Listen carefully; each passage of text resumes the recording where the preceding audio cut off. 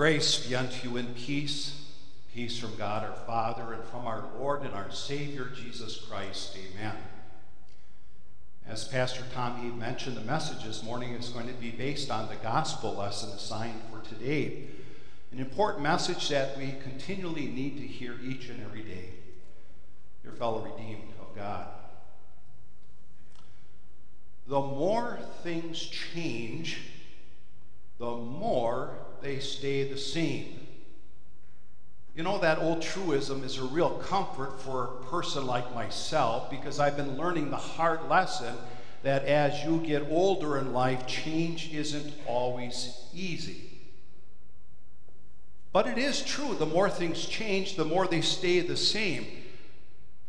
That's what you learn and experience in life in general.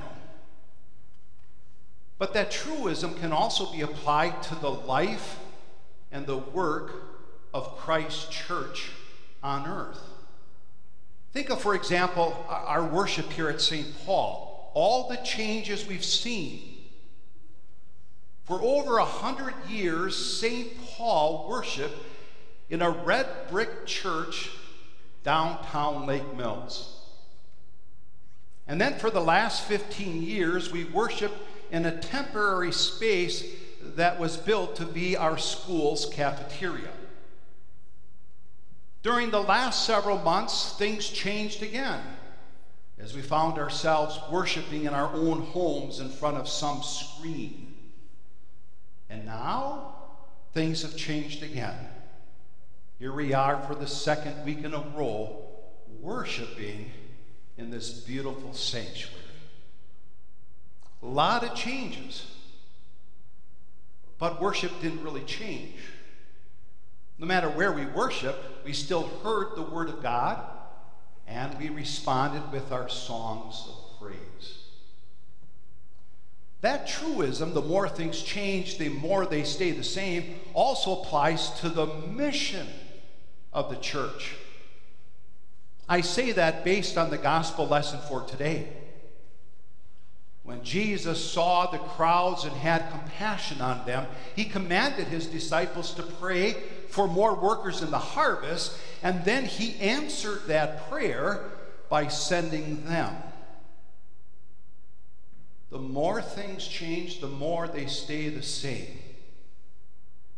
And this is what stays the same as we go through changes. The need for that prayer does not change, and the answer to that prayer is always given. Jesus was in full swing in his public ministry. Crowds followed him as he taught them God's holy word and as he healed every disease and sickness.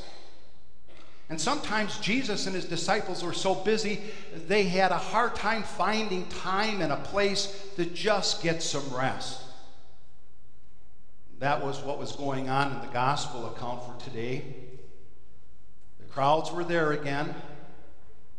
And when Jesus saw that crowd, he wasn't concerned about himself or his disciples and the rest that they needed. No, he had compassion on that crowd, because he said they were harassed and they were like sheep without a shepherd. And you understand the point. Even though none of us probably have raised sheep, sheep will not survive without a shepherd. They eventually will be destroyed. And so as Jesus looked upon that crowd of people, he knew they would be lost forever unless someone would go and bring to those people the good news about the good shepherd who would lay down his life for the sheep.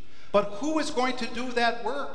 Since there were so many people, and since Jesus in a short time was going to return to his heavenly glory. That's why Jesus commanded his disciples as they looked at these crowds, pray. Pray to the Lord of the harvest that he would send more messengers.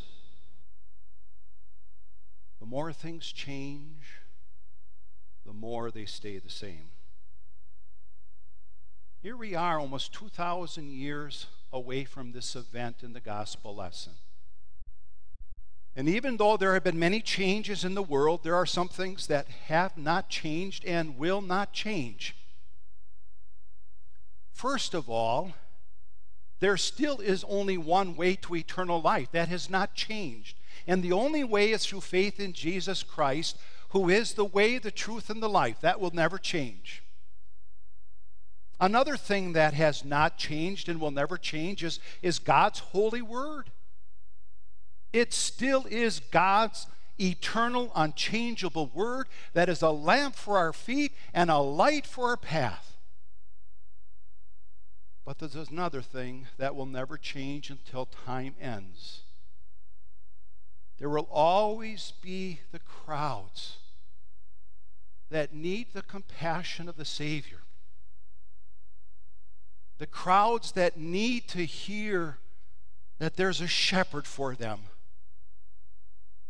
And what is needed, more and more of Christ's followers to help bring the shepherd to those crowds. And that's why even those things will change, some things will stay the same. And there will always be that need for God's people to pray that God would send more workers into the harvest so that more are brought into the kingdom of God. So, this is a thought that came to my mind as I prepared for today. What is the most important thing for which we could pray? I would submit to you this morning that one of the most important things for which we could pray is that our congregation will not have the reputation of only having this nice, new, beautiful church. My prayer is that our congregation in this community and throughout the world will have the reputation that it is a group of people who have a compassionate heart for the lost.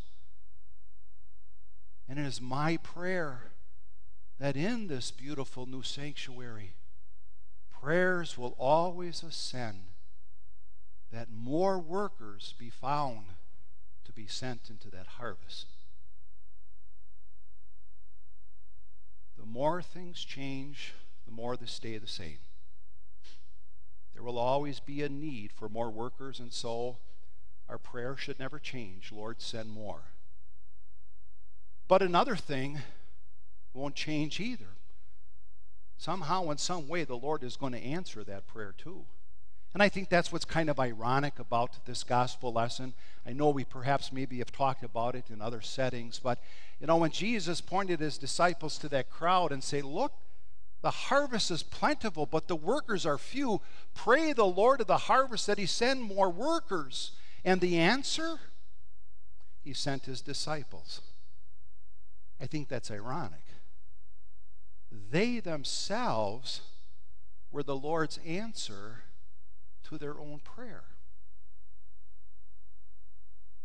And when we think about that prayer, when we ask the Lord, Lord, send more workers, send more to share the saving news with those who are lost, we need to be reminded that in many ways and in many times, the answer to that prayer is staring us right in the mirror.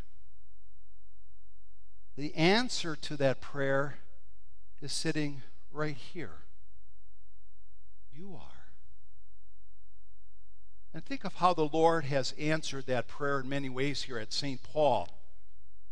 When we think about praying for more workers in the harvest, sometimes we think about our sons and daughters.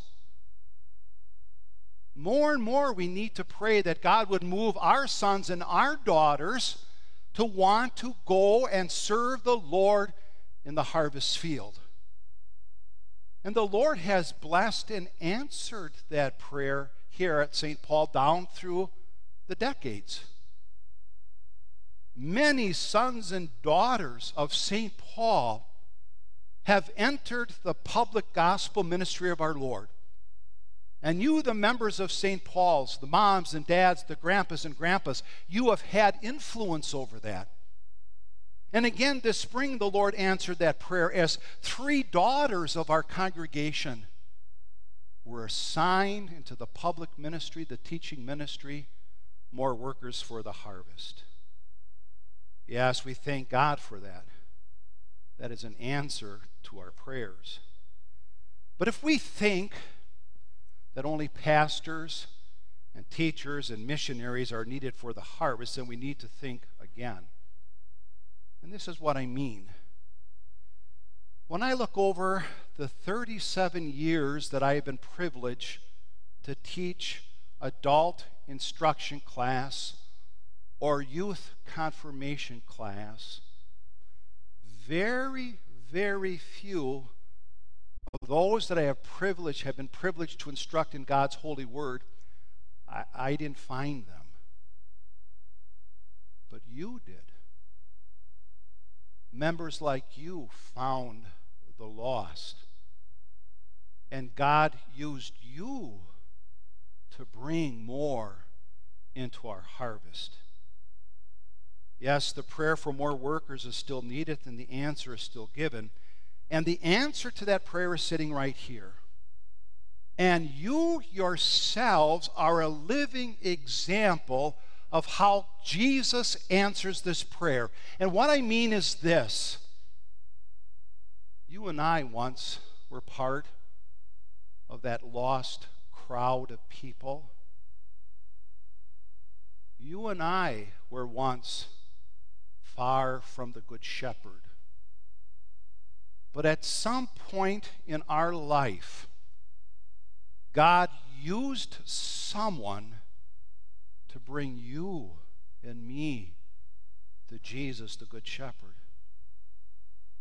For many of us, it may have been our parents who brought us to the baptismal font and brought us up in the saving truths of God's holy word. For others, it might have been a spouse or a good friend or a co-worker. Yes, the more things change, the more they stay the same. Jesus still answers that prayer for more workers, and in many ways, you are the answer to that prayer. So, dear friends, as we go through the change of worshiping in our new church, and as we think about our gospel work here at Lake Mills and throughout the world, let's remember that the old saying, the more things change, the more they stay the same, also applies to that hymn verse we sang just a few moments ago. Let none hear you idly saying, there is nothing I can do, while the souls of men are dying, and the Master calls for you. Take the task, whatever it might, he gives you gladly. Let his work your pleasure be. Dear friends, let's continue to pray the Lord that he send more workers into the harvest. That prayer is still needed, and the answer is still given. The more things change, the more they stay the same.